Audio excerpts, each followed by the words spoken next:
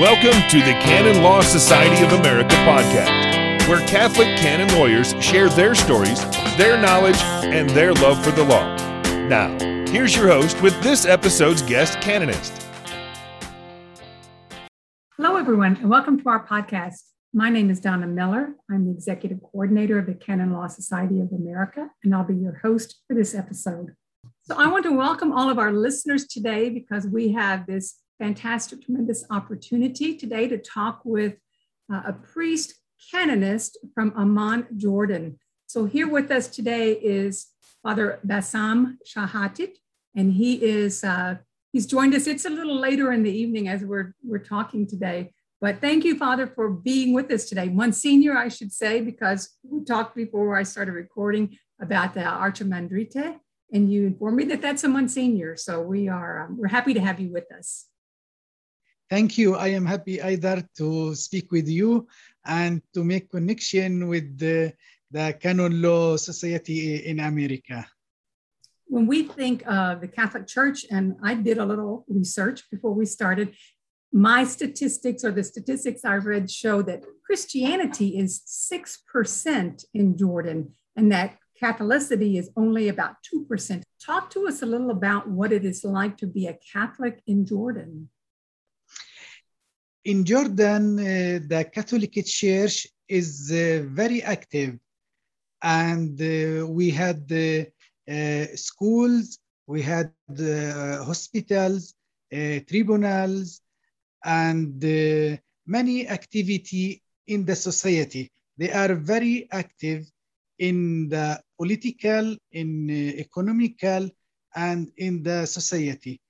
And this is for their faith, and this is either for their role in the society. So they are educated, and they play very good role in the society. And this is because they are always seeking for peace, seeking for dialogue, seeking for justice and love. And thanks God that always the relationship between all the citizens is good. But the problem of the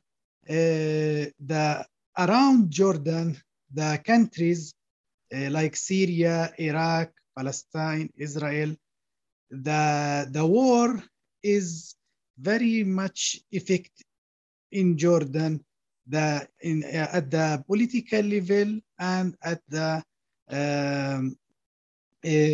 economical level. And because of the war, many refugees enter in Jordan, Iraqian and Syrian. And the church work very much with them.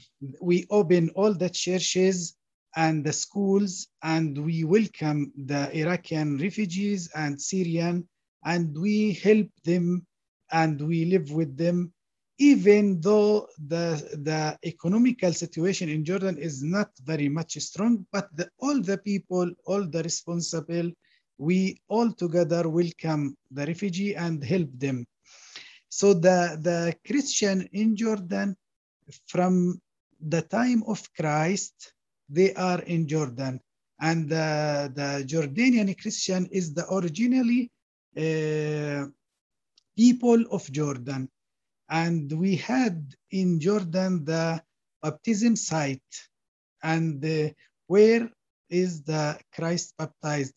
And many churches, we build the churches in this place, and many people every year we make pilgrimage for in this place, and we make mass and prayer there. You are a member of the Melkite Greek Catholic Archeparchy, is that correct? Tell us a little bit about your eparchy.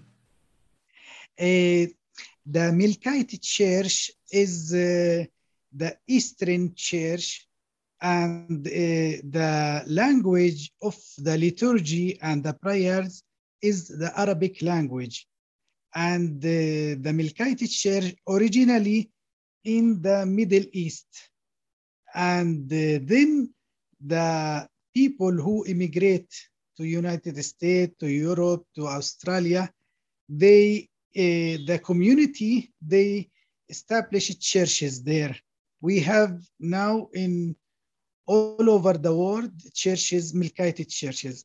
And the Melkite church is Eastern tradition, but in the same time with communion, with union with the Pope, with the Eastern church.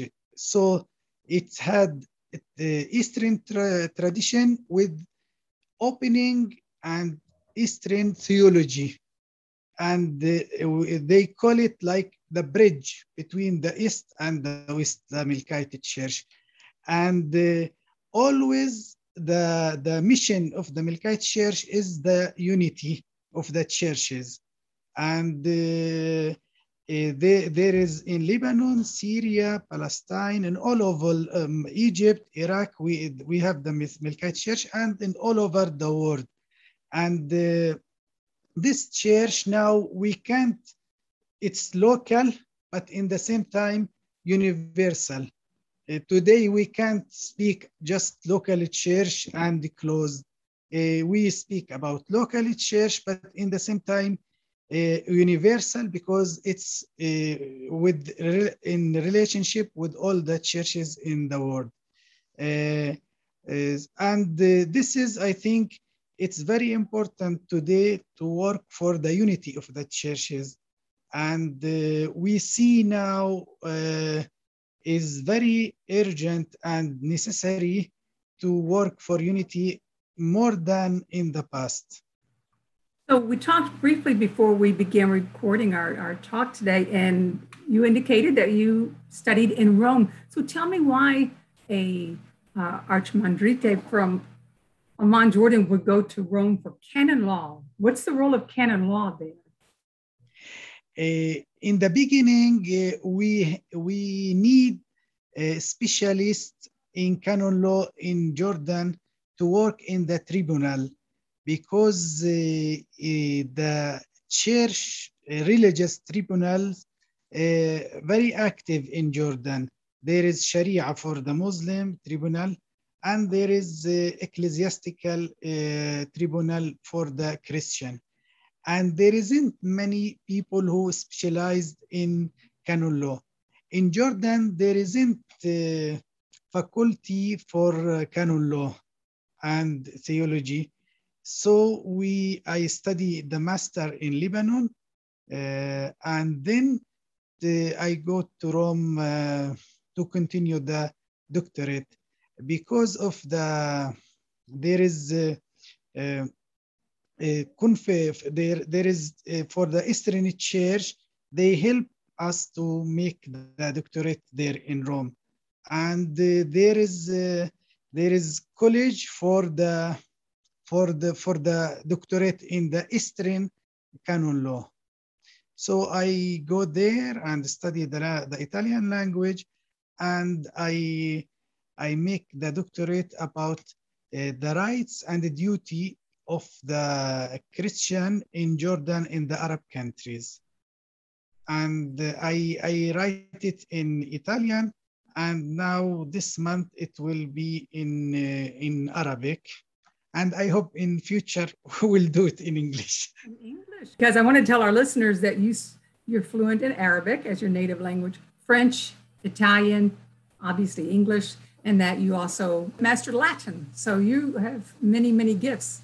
Yes, because to study the canon law, we must study the Latin language for the canon law. We're familiar with what we call the Eastern Code. Tell us about the Eastern Code. We use the Eastern Code, and there is the Western Code. It is, there is many similarity.